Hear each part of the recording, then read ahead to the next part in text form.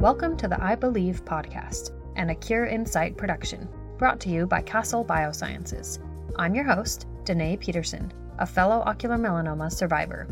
Here on the podcast, we'll be sharing information and insights on treatments, research, and living with ocular melanoma.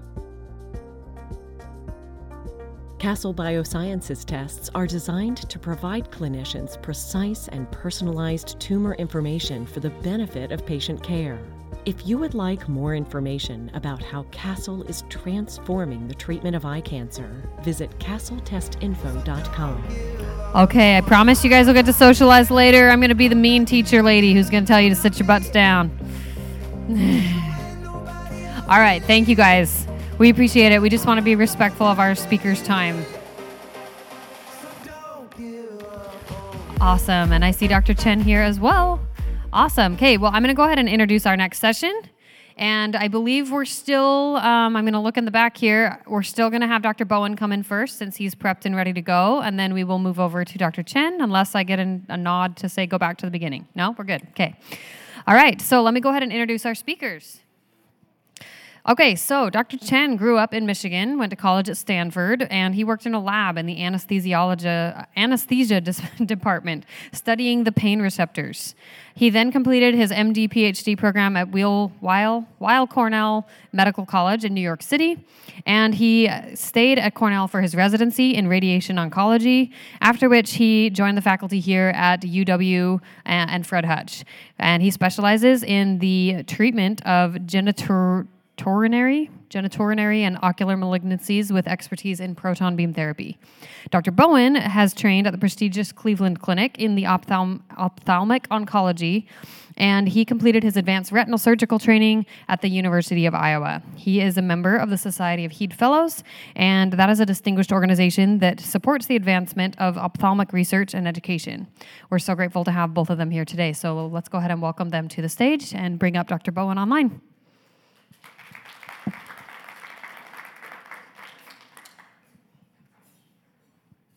Hi, well, thank you very much. Are you able to hear me okay? Yes, we can hear you fine, Dr. Bowen. Thank you. Very good. So I was asked to discuss radiation retinopathy. We may want to go full screen on your slides if we can. Okay. I think I am full screen. Let's see, what do I need to do to flip that?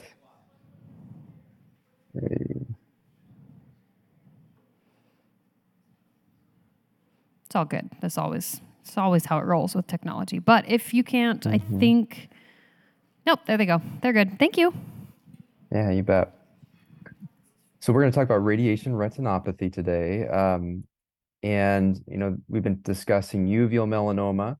And, that can be in the iris, the ciliary body, or the choroid. And this is a nice representation of a choroidal melanoma, where we see this orange pigment. And whenever we see these choroidal melanomas, we're thinking about not only how we can treat the tumor, but how we can preserve vision and reduce the risks of radiation retinopathy. The location to the fovea, the center of vision, is right here, as well as the optic nerve, and that all is important in our radiation planning. There are different types of treatment for choroidal melanoma, and I'll just touch on a few of these.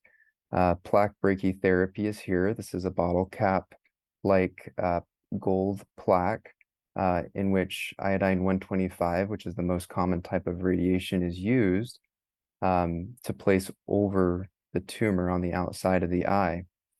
Another type is proton beam therapy, uses charged particles. And in this situation, a plaque is not used. Instead, tantalum clips are placed to guide the location for the treatment. This is a mask that's placed over to help for stabilizing the face so it doesn't move as much. And then ultimately is removal of the eye, which we try to avoid if possible. As far as the efficacy, proton is as equally as effective as plaque for local control. There are different side effects associated with each one. I tend to use proton when the tumor wraps around the optic nerve greater than 180 degrees, or if the tumor is multilobulated, or if it spans two rectus muscles, which would be more difficult to treat with plaque brachytherapy. When we have a more circumscribed choroidal melanoma, this is my drawing that I put in the charts and for preparation for plaque. You can see here, this is the melanoma. There were some other retinal findings noted here, a little hole with laser. Oftentimes there's some like a retinal detachment that's associated with it. But then we superimpose that onto our wide field imaging that can be seen here. So we've got the tumor that's down here. Then we can visualize the optic nerve and the location to the fovea. Then we're able to plan out where the rectus muscles are and if rectus muscles are needed to be taken off temporarily in order to place the plaque. But what I want to do, and the reason why I'm showing this, is to draw attention to the effects of radiation. We know that we have excellent success with plaque brachytherapy as well as proton therapy for local control. In this case, we use 85 gray, which is the amount of radiation to treat the choroidal melanoma. There is a wake of radiation that spreads beyond that.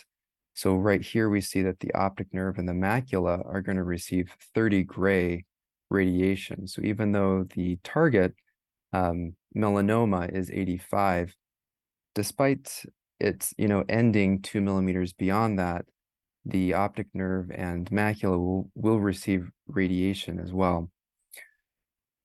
And so when we talk with our patients, early on, we are able to kind of explain how much, that we're going to do our best to treat this tumor, have good local control and achieve that purpose. But we will need to manage the side effects of having radiation hitting normal tissue, both the macula and the optic nerve, as well as if there's other locations such as the cornea. This is an example here of a lady who had a melanoma, choroidal melanoma, and this is pre-treatment. This is an OCT of the macula. So you can see this line here. This is the retina, the macula, and it's very beautiful. We can see there's a nice dip right here, which is the fovea, which is where all of the light focuses in, and it creates an image for us to see. These lines are the different layers in which the photoreceptors are detecting signal and then sending it to the brain. After about 5 years after treatment, you can see here that because of the location of the tumor being so close to the macula, there was significant macular edema, and this is illustrated by this large area of blackness underneath the retina or within the retina, and that's fluid. And that macular edema is what's resulting in decreased vision, as well as the effects of radiation on the photoreceptors, which conduct the light.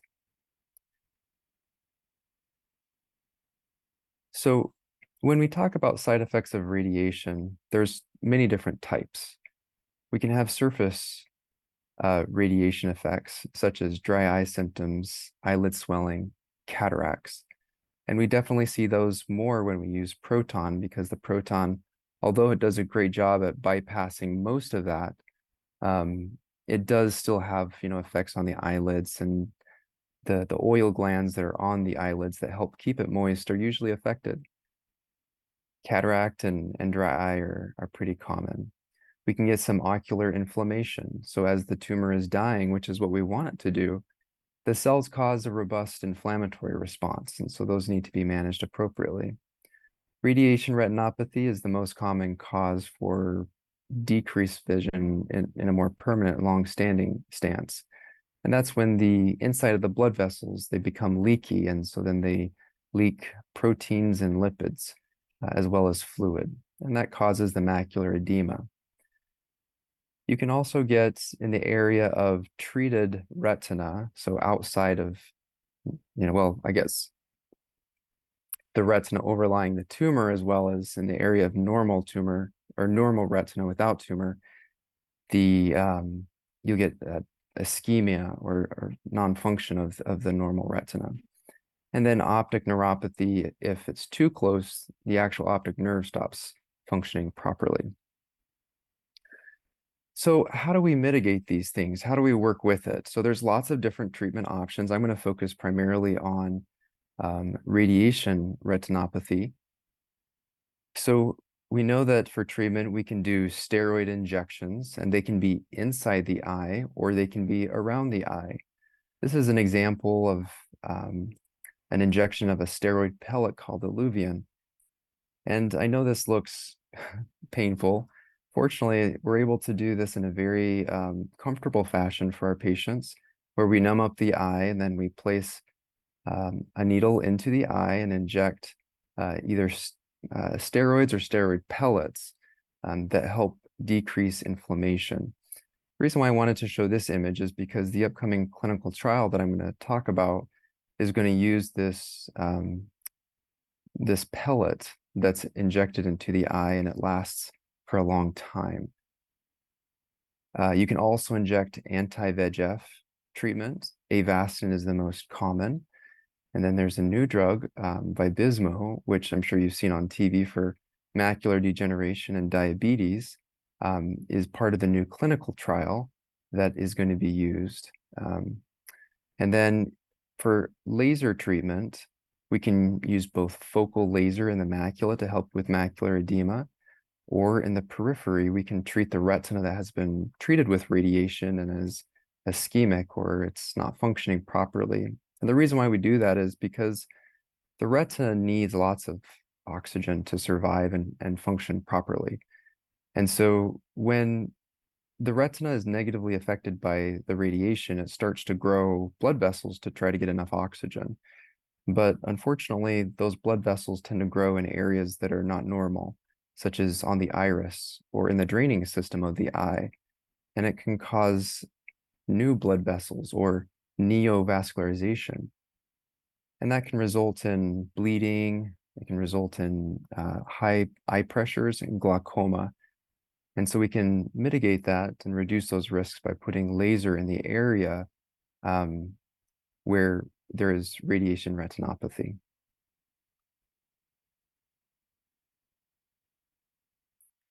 So radiation retinopathy prevention with steroid. So here's a very nice study that showed a control group and those with triamcinolone. And we could see that there was less macular edema with the use of steroid treatment.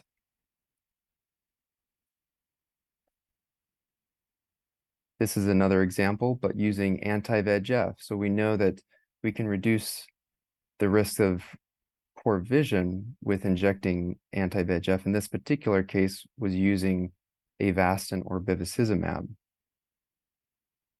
And as a reminder, this is kind of the target of what we're looking at right now. This is the macula, and then this dark stuff here is the macular edema.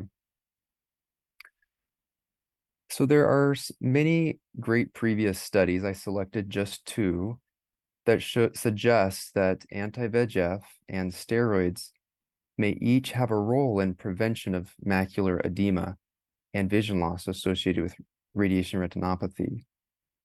And consequently, a treatment that prevents the development of radiation retinopathy would have important consequences for many eyes that are successfully treated for choroidal melanoma, but are at risk for developing severe radiation retinopathy and vision loss over time. So this is where the DRCR comes in. The DRCR is a large network. It's a collaborative group where all of us from different sites come together, and we want to ask certain questions and then find solid answers that are not biased. So this is called Protocol AL, and this is looking at faricimab, which is Vabysmo, and then fluocinolone, which is Iluvien, implant versus observation for the prevention of vision loss due to radiation retinopathy. And Arun Singh at Cleveland Clinic, my previous oncology mentor, is the chair on that. And this is supported by the National Eye Institute in moving this forward. So the question that is being asked is, can one of these medications improve vision long-term and reduce macular edema at 3 years after plaque brachytherapy treatment? In this cohort, we'll be looking just at plaque brachytherapy and not proton. The reason why is because plaque brachytherapy is more widely available and not every institution has proton. Also, the dose used for proton versus plaque is slightly different. So we are focusing at this time on plaque brachytherapy patients. There will be 3 groups. The first group is the faricimab, also known as Vabysmo when you're watching TV and looking at ads. And the people that are randomized into that group will receive injections into the affected eye every 3 months. The second group is Iluvien, and Iluvien is the steroid pellet. It will receive an injection at the initial visit after treatment, and then 24 months later. And the reason why is because Iluvien has this, it's a little canister almost, and it's a slow emitting pellet that releases this steroid over a period of 24 months. So very, very nice for reducing the amount of injections. And then this is the observation group. So the current management is in many places is to wait until you actually develop macular edema and then receive treatment, either steroid or anti-VEGF at the time of developing macular edema. So this would be the observation group would actually be what's currently being done in many, many places. The follow-up is, in essence, every 3 months for the next 3 years. So that is an increased amount of time for patients. There will be slightly more imaging at each appointment. And it is, like I mentioned, for 3 years follow-up. At the same time, having this close follow-up will allow us to gauge the efficacy and monitor improvement and changes for each of these.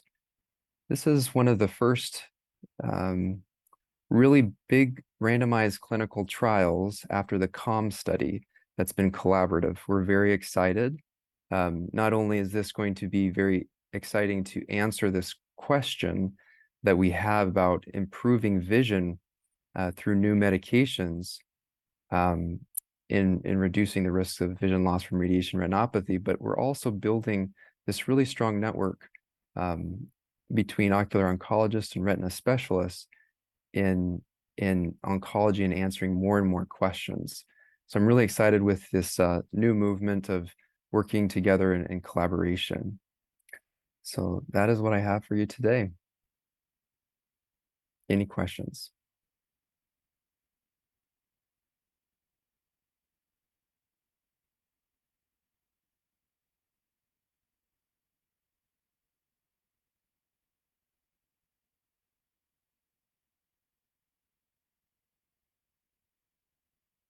Am I on? I think I'm on. Now I'm on. Sorry, Dr. Bowen. I accidentally turned my mic off and forgot. Dr. Bowen, do you have time to wait for Q&A at around 8:40 after Dr. Chen? Yep, that sounds good. Okay, awesome. Then we will bring you back on for Q&A in about 20 minutes. With that, we're going to go ahead and change over to Dr. Chen's slides. And those of you who do have questions, if you have any questions around, radiation, side effects, things to do, things not to do, write those down or send those in via the chat. So Dr. Chen, I'm going to turn it over to you.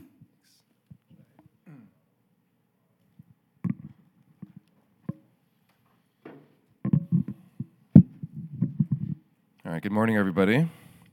So I'm Dr. Chen. I'm here at the University of Washington. I'm in the Radiation Oncology Department. Let's see, I think I used this. So I was asked today to give kind of 2 related talks. I kind of just combined them all into one talk about radiation basics. So kind of 3 main questions I was asked to cover are: what is radiation? Why or how does it work? And then how do we make a plan either with plaque or with protons. I thought it most appropriate to spend most of the time on these first two questions. That third question is quite complicated, and it's not clear how much I can discuss that here, but we'll go over that in basics, and then we'll spend a lot of time on the first two questions. So first of all, what is radiation?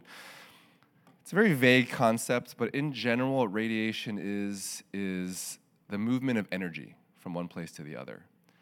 Now, it has to satisfy certain physical definitions. It has to be a movement of energy that operates in ways that reflect both wave theory as well as particle theory. But anyways, it's basically movement of energy from one place to the other. There's a lot of different kinds of radiation you're all probably already familiar with. You can kind of see on the slide here. It's a little small. I'm not sure if you can see this, but this is a spectrum of energy.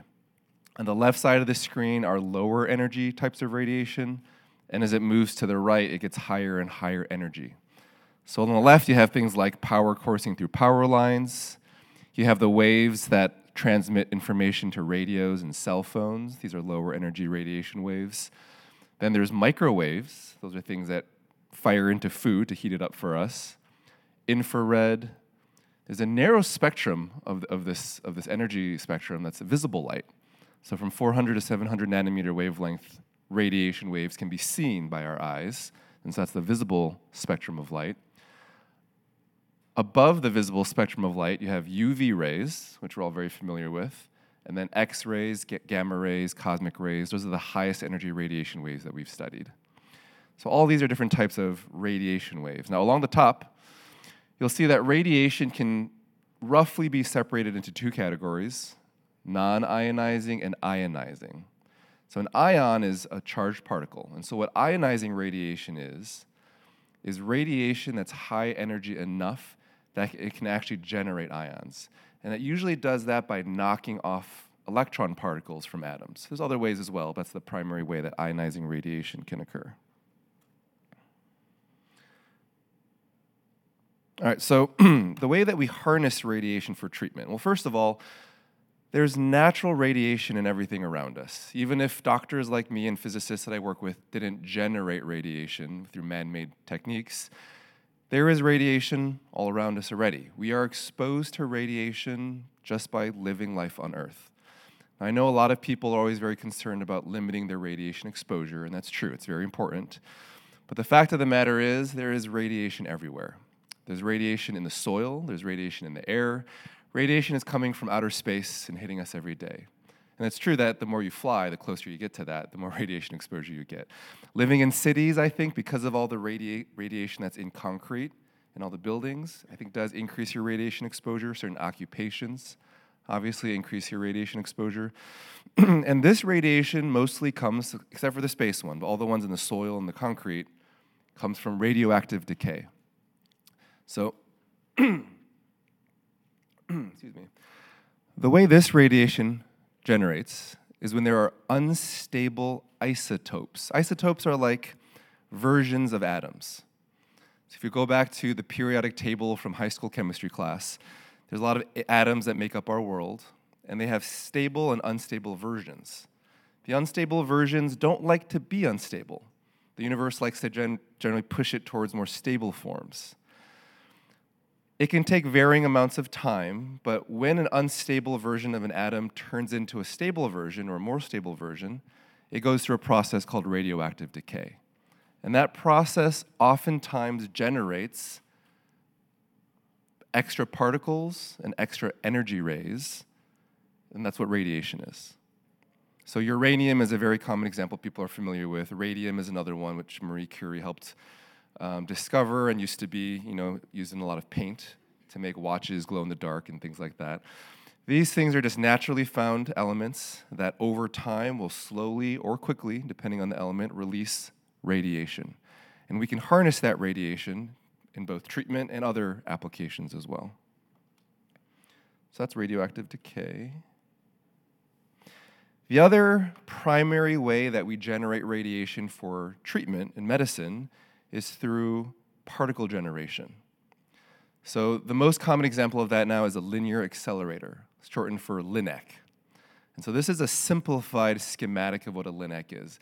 There's a lot of things on here, but suffice it to say that using batteries and voltages and currents and filaments and vacuum tubes, we can generate electrons. We can accelerate those electrons to high speeds. We can either use those electrons to treat patients, or we can use the electrons to hit a target, oftentimes a tungsten target, and that can generate X-rays. And so linear accelerators, you may be familiar more with things like this, which are particle collision things, like colliders. This is a Large Hadron Collider in Germany. These often generate particles and accelerate them to such insane speeds and then collide them with each other to study what happens afterwards. And so this is a version of a linear accelerator. But this is what you're more familiar with if you've ever had treatment or known someone who's had treatment. These are the linear accelerators we use in clinic. Whereas the previous one was, miles long, we can fit these into treatment rooms in the hospital. And all of the particle generation and acceleration happen right in this device that can fit in a room. The previous LINAC that I showed you generated only electrons and X-rays. That is one way that we can treat ocular melanomas and other cancers. But for ocular melanoma specifically, and on some cancers, we also really like to use protons, as Dr. Bowen mentioned. Proton generation takes a little bit of a different technology than an X-ray or electron. And so this is an example of a proton facility. It's much, much larger than the LINAC that you need to generate X-rays. And that's why almost every center in this country and many centers across the world have LINACs that produce X-rays, but it's not so common to have a proton facility. When ours opened about 10 years ago, I think there were less than 10 centers in the country. Now there's more. There's about 40, 44, but still much fewer than the number of X-ray facilities. Proton generation requires a cyclotron. It's a lot more difficult to accelerate a proton to the speeds that you need, the energies that you need. So you need to have, instead of a linear accelerator, a circular accelerator. So you can keep accelerating it faster and faster and faster and faster till it finally gets to the speed that you need that can successfully treat cancer. Once it's accelerated, it gets brought out of the cyclotron through magnets. It goes along this pathway using magnets until it's directed at the patient in a way that we can control with a lot of precision through the proton delivery mechanism. All right, so those are the two primary ways that we can treat patients with radiation these days. Now, we've heard of plaque versus protons. So plaque is the first one. Plaque uses radioactive decay. As Dr. Bowen mentioned, the most common one is iodine-125. That is an unstable isotope or version of iodine, the element, that doesn't like to stay as iodine-125. It likes to change to a different version of itself, and in doing so, it releases radiation rays. So when you place a plaque on someone's eye, it slowly, naturally generates radiation.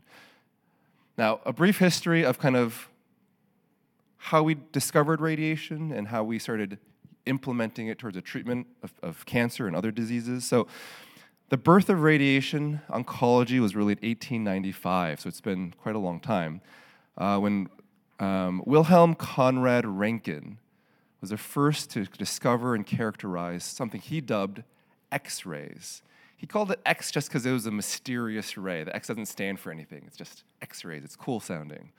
But he discovered with his study of cathode tubes and vacuums and things like that, that there was some special unknown particle or wave that was transmitting through objects. He was able to take images. So one of the first X-rays ever taken, you can see, of his wife's hand with a ring on her finger. He was able to take images of things that transmitted through objects and materialized on films on the other side. Very interesting stuff that he discovered. He won the Nobel Prize for the discovery about 6 years later, but it didn't take too long. Just a few months after, in 1896, doctors were very entrepreneurial at the time and thought, hey, there's this new X-ray. Can we treat cancer with it? Let's try. And so the first patients with cancer were treated with X-rays in both the United States and in Europe just a few months later in 1896. Now that same year is when Henri Becquerel in France and Marie and Pierre Curie discovered and characterized radioactive decay, like I talked about earlier. They were focusing mostly on the discovery of radium, and they all went on to win the Nobel Prize in 1903 as well. You can see along here the timeline. There's been a lot of advances in radiation therapy. 1901 was the first use of brachytherapy, so that's when you have an internal source like plaques for ocular melanoma. I also treat prostate cancer, so the placement of radioactive seeds in the prostate is another popular form of brachytherapy. The first linear accelerator used for treatment was in 1952, and there's been many, many examples of advancement since then. Proton therapy really came about in the late 80s. So proton therapy was FDA approved for treatment of cancer in 1988, so it's been around since then.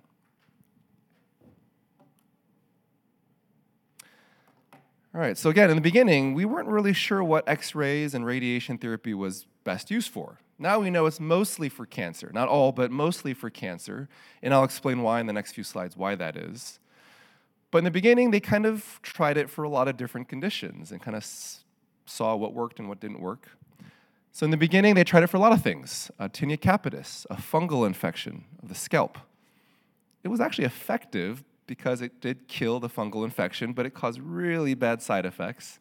And we now know we have a lot better treatments for fungal infections and radiation. Tonsillitis, enlarged thymus glands, ankylosing spondylitis is an orthopedic, like a musculoskeletal disease, autoimmune disease, acne, stomach ulcers. All of these were treated in the past somewhat successfully, but no longer because of the toxicity with radiation.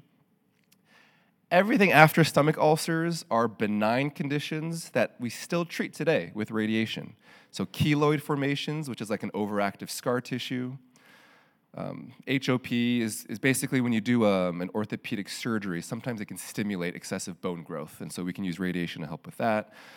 Graves, ophthalmopathy, Dupuytren's disease, gynecomastia, AVMs, which are arteriovenous malformations, and then lots of benign tumors. So these are things that we still treat, non-malignant, non-cancerous things that we still treat with radiation today. But the majority of what we do in our jobs is treating cancer with radiation. Right? And so how does it do that? How does it actually kill cancer? Well, this silly cartoon, if you can see it, sorry, again, I didn't realize how the screen was going to look, but I'll read it to you. In the middle is basically a DNA double helix molecule. And the guy on the right, you can imagine, is me, a radiation oncologist, holding a radiation gun. Now, they're not quite that small yet, but maybe in the future, radiation Linacs will be that small. And I can walk around treating your cancer. But for now, let's just imagine that's a linear accelerator. When we zap a cell, what we're really targeting is the DNA in that cell. What's the theory? We'll talk about changes in that. But that's the general theory, is we cause damage to that DNA. The DNA is saying, help. And over on the right is a DNA repair mechanism. Within every cell is machinery and coding and programs to repair different kinds of damage to DNA. And so that guy over there is saying, don't worry, I'll save you. And most of the time, when we are exposed to radiation in our daily lives, it does cause damage to our DNA, which if left unchecked, if that accumulated, it happened in just the right places, leads to cancer. But most of the time, 99.99% of the time, our DNA repair mechanisms fix that damage before it can accumulate and lead to cancer. Now, in cancer cells, for a cell to have become cancer, those DNA repair mechanisms didn't work enough and didn't work in time. So that cell was able to accumulate mutations in just the right places to turn into cancer. One of the most common places that they had a mutation or DNA damage is knocking out their DNA repair mechanisms. Because if you mutate or knock out your DNA repair mechanism in a cell, then future radiation exposure and DNA damage can then accumulate faster and lead to cancer development. Well, we can take advantage of the fact that cancer cells have lost their DNA repair mechanism. So the general theory behind how radiation works is that a radiation beam passes through a tumor, let's say, and regular cells. It doesn't really interact so much with the other things in that cell, but the DNA inside the nucleus, inside that cell, is particularly sensitive to that radiation, and there's a lot of DNA damage in both healthy and cancerous cells caused by that radiation. Double-strand breaks, single-strand breaks. There's a lot of different types of DNA damage, and there are different mechanisms to repair each of those different types.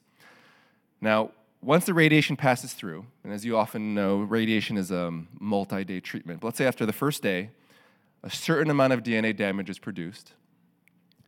Every cell's DNA repair mechanisms get triggered, saying, hey, there's all this DNA damage now. Let's see if we can repair it. In healthy cells, there's a very decent chance that that can happen successfully to repair all the damage before the next day's radiation. But in the cancer cells, they don't have very good repair mechanisms, so most of the time it fails. They can't repair that damage in time before the next day. Now, given enough time, they do have enough DNA repair possibilities that given enough time they might be able to, which is why you've heard you don't really like to have breaks in radiation treatment. You know, let's say a breast cancer patient's treatment is often 3 to 5 weeks long. You want to do that every day, right? You don't want to have long breaks in between because it gives the cancer a chance to repair before you've completed all the treatment to try to kill all their DNA. Now, why does killing DNA matter? Not killing DNA, sorry. Why does damaging DNA matter?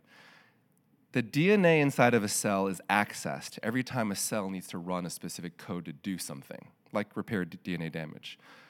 But the most important thing for cancer killing is every time a cell wants to divide and go from 1 cell to 2 cells to 4 cells to 8 cells, every time it wants to divide, it has to access its DNA to run some code, some programs to divide.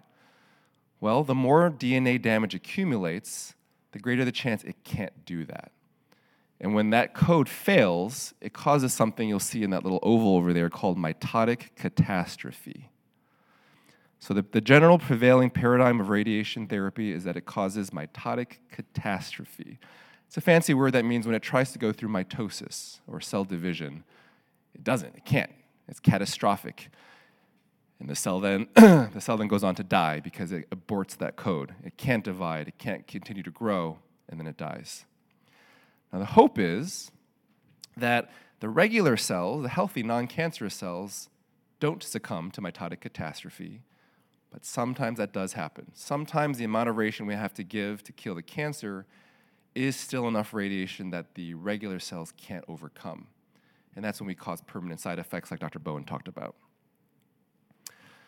Now, because of the way radiation works, so let's say it kills cancer cells via accumulated and unrepaired DNA damage, it preferentially affects cells that are trying to go through mitosis. Now, we do have cells in our bodies that don't really go through mitosis anymore, right? Neurons, muscle cells. And that's why those cells are often very resistant to radiation.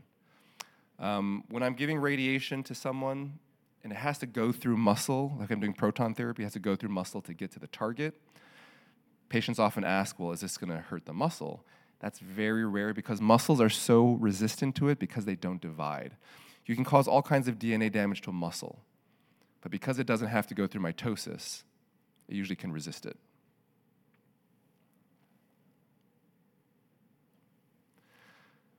Okay, so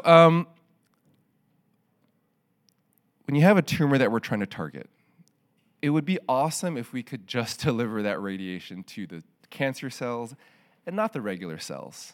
Because like I said, even though there is this gap in the ability of regular cells to repair that DNA damage, it's not 100%, and so you still kill regular cells. Certain things help with that.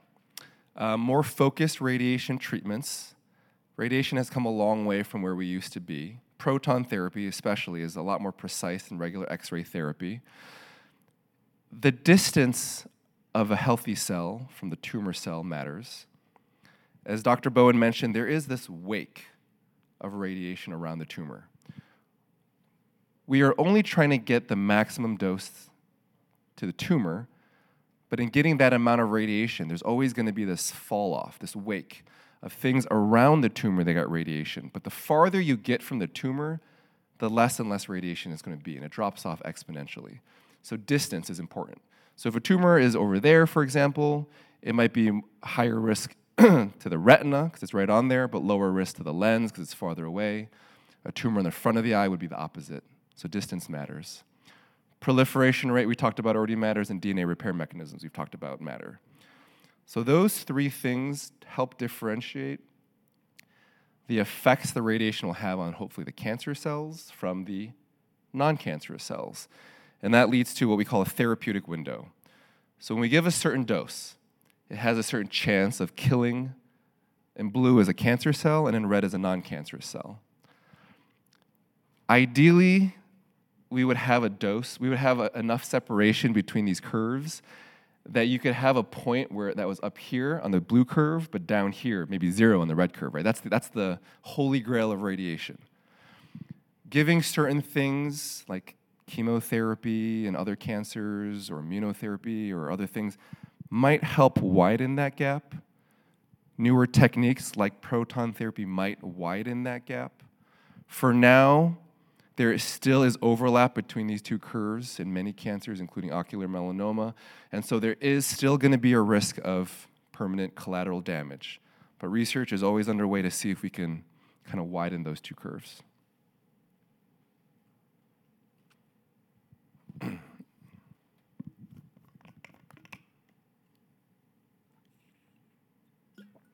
Okay, so that is Radiation Biology 101. During training, we're all taught that. DNA damage, mitotic catastrophe, that's how we kill cancer cells. That was, again, like I've mentioned a few times, the prevailing paradigm for many decades. More lately, we're realizing that that's not it. You can't boil down everything radiation does to just that one single mechanism. It was oftentimes wondered, is it true that the radiation can hit so many things in a cell and just damage the DNA? And people would say, yes, that's true. But we're realizing now that's not always the case. So a lot of research these days are going into finding out how radiation is actually doing stuff through other mechanisms that people kind of discounted before. Dr. Bowen mentioned neovascularization and the effects radiation can have on blood vessels. We're realizing that's a lot. Radiation does all kinds of things at disrupting the milieu, so to speak, the environment that the blood vessels see. It causes death of blood vessels that exist. It causes warping of the current blood vessels. It causes growth of new blood vessels. And when the new ones grow, they often grow in ways that aren't normal. They're leakier. They have a lot more problems, and that can cause a lot of issues in the future, like the macular edema that he mentioned. But in some ways, there is a good to come from that as well. Tumors, cancers need blood supply too. And so there's a lot of studies that show that the effect on the blood vessels feeding the cancer by radiation might also contribute towards killing that cancer, especially for large tumors. Cell membrane and proteins. More recent research also suggests that those structures which we used to think were so impenetrable and resistant to radiation can also be directly damaged by radiation and contribute to the effects of radiation. Well, all right, let me go to the next one, because this is actually the most exciting thing.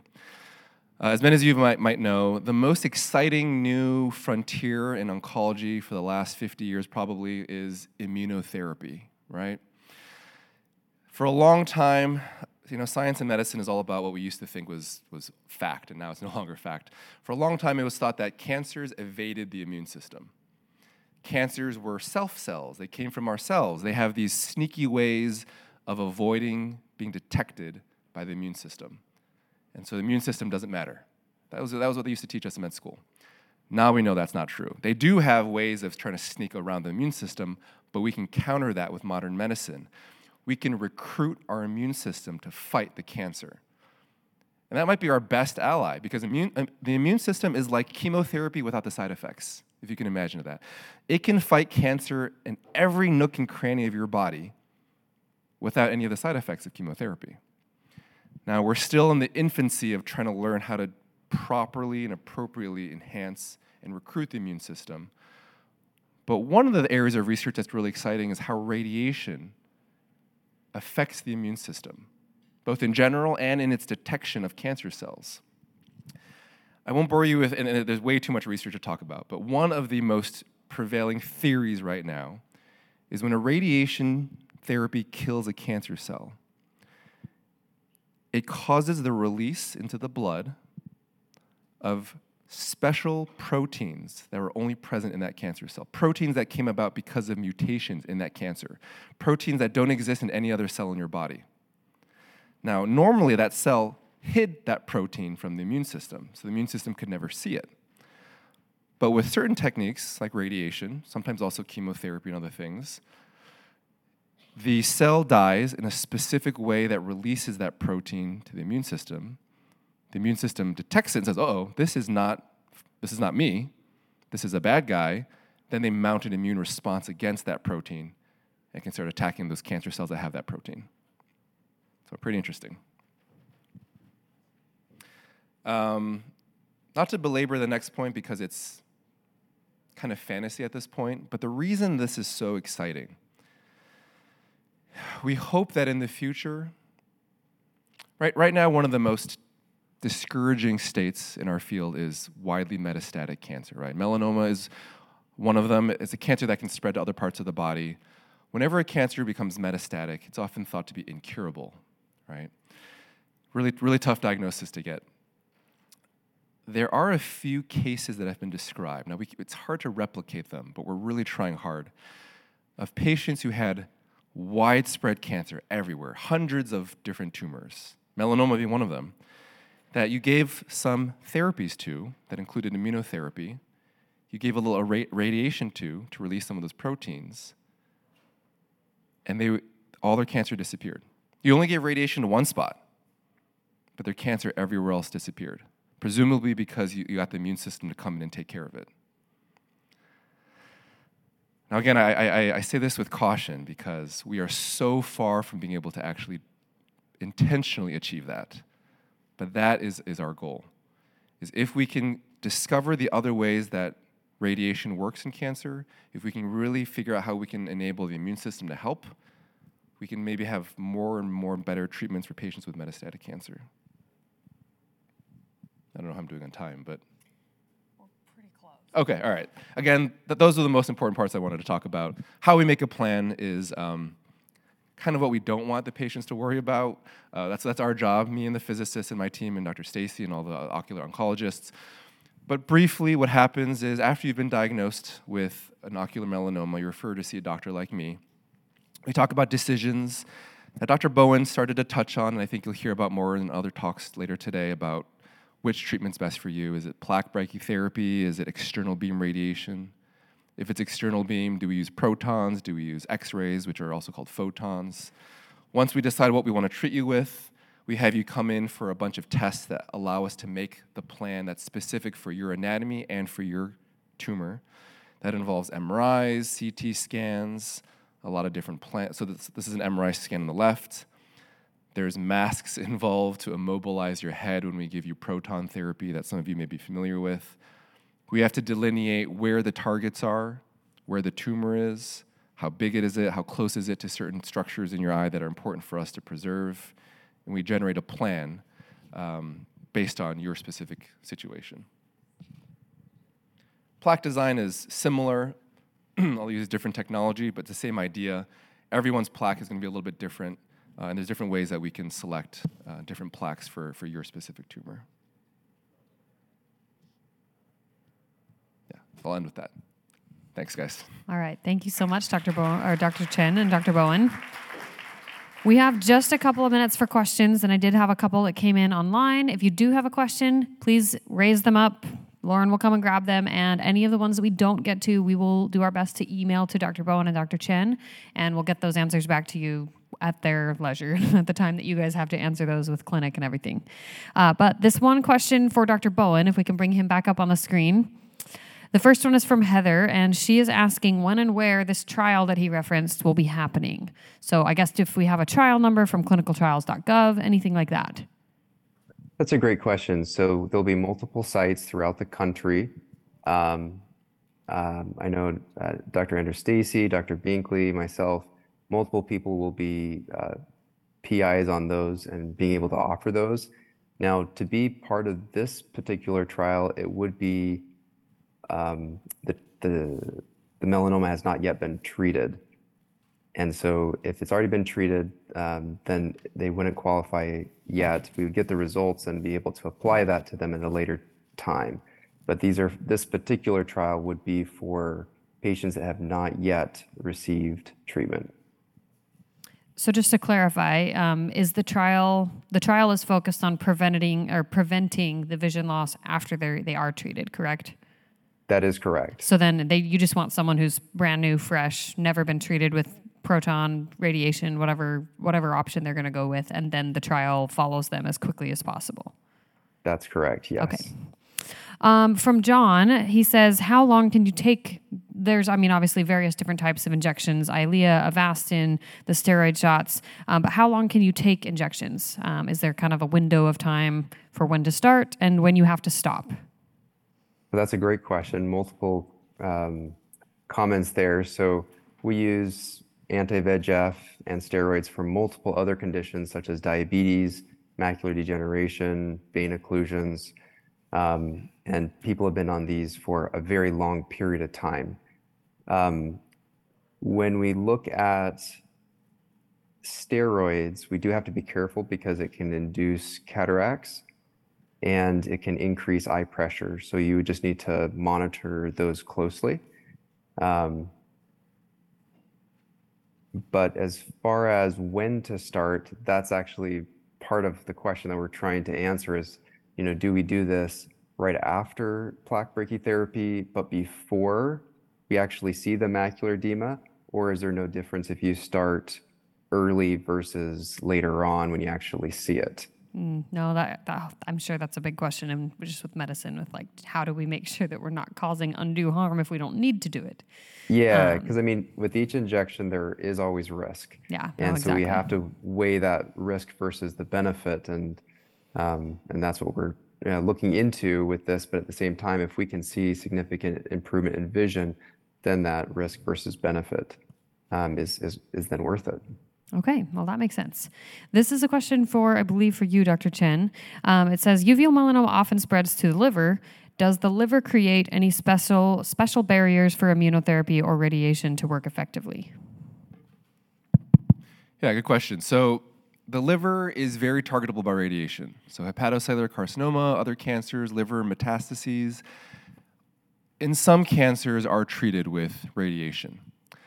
In melanoma, that hasn't been quite as common. And the reason for that is, again, once a cancer has spread, even if it's only seen in the liver, to have gotten to the liver, it had access to the bloodstream. And that means it might be other places as well. And so there's been a lot of focus on therapies that will treat cancer in the whole body, like chemotherapy or immunotherapy, rather than focused treatment.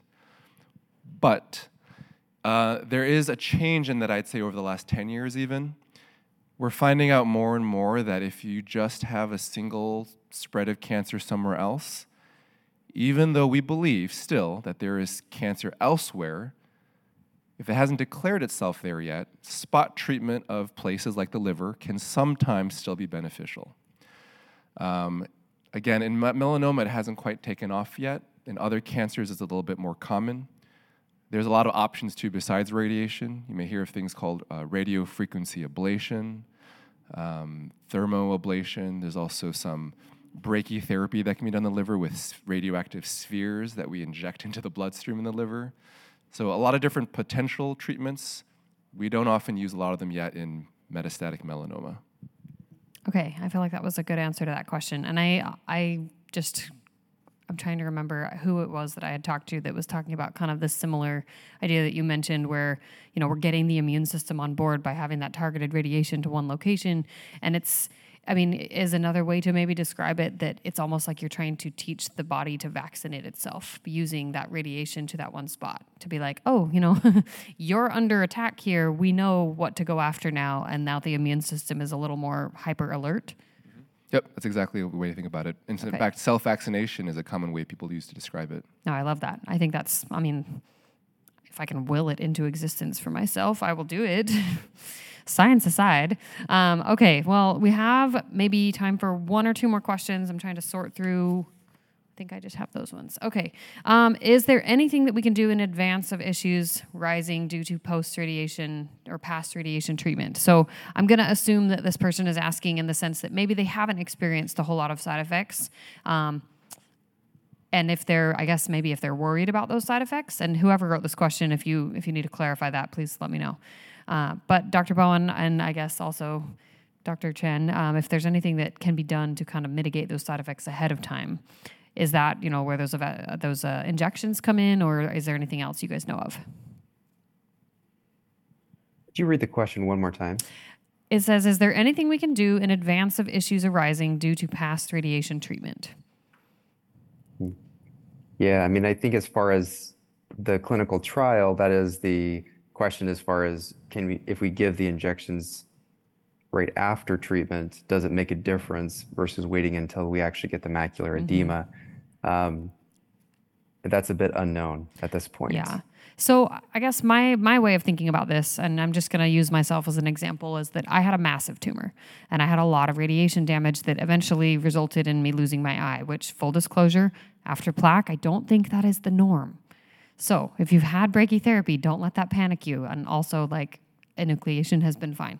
But I think that my doctor opted to not do any Avastin and any steroid injections, anything to try to prevent some of those macular degeneration, retinopathy, because I had already lost vision. So in her opinion, she was like, there's not a real point to trying to, so to speak, preserve vision when vision isn't there. If I could go back and do it again, I might opt to say as a patient, can we try this? And can we see if it helps? Even if it doesn't bring my vision back, can we see if it helps with pressure, with cataracts, with whatever other things that I'm showing in my eye? So if I were the patient, again, in that situation, I guess I would say it probably isn't going to hurt to ask your doctor if it sounds like something you want to do. Okay, I think that's all the time we have for questions. So let's go ahead and say thank you. I do have a couple more that I'll send you guys both via email. But thank you both for your time, and we will go ahead and move on to our next break. And if I can just get the main slides back up.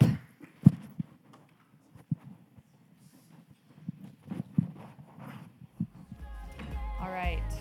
Ooh, here's my mic. We do want to just take a quick minute to thank Immunocore, one of our wonderful vision sponsors. Immunocore is a pioneering clinical stage T-cell receptor biotechnology company working to develop and commercialize a new generation of transformative medicines to address unmet needs in cancer. They are here. If you are virtual, you can, I believe, check in with them in the online booths or the exhibitors section, but Immunocore is here. Representatives are outside. You can say hello to them. You can ask them questions. They're all incredibly patient-focused, and they would love to chat with you guys. Their initial therapeutic focus is in oncology, where pivotal clinical trials are currently underway for their lead program, tebentafusp, as a potential, this is a little outdated, but they have done clinical trials for tebentafusp, and we are so grateful for the advancements that have been made there, and we're grateful for them and their sponsorship. So thank you to Immunocore. Thank you so much for joining us today on the I Believe podcast, brought to you by Castle Biosciences. Please be sure to subscribe, and if you're so inclined, send this episode over to friends, family, and share on your social media to help spread awareness around OM. If you have a moment, leave us a brief review or consider making a donation to the links in the show notes to keep our podcast going.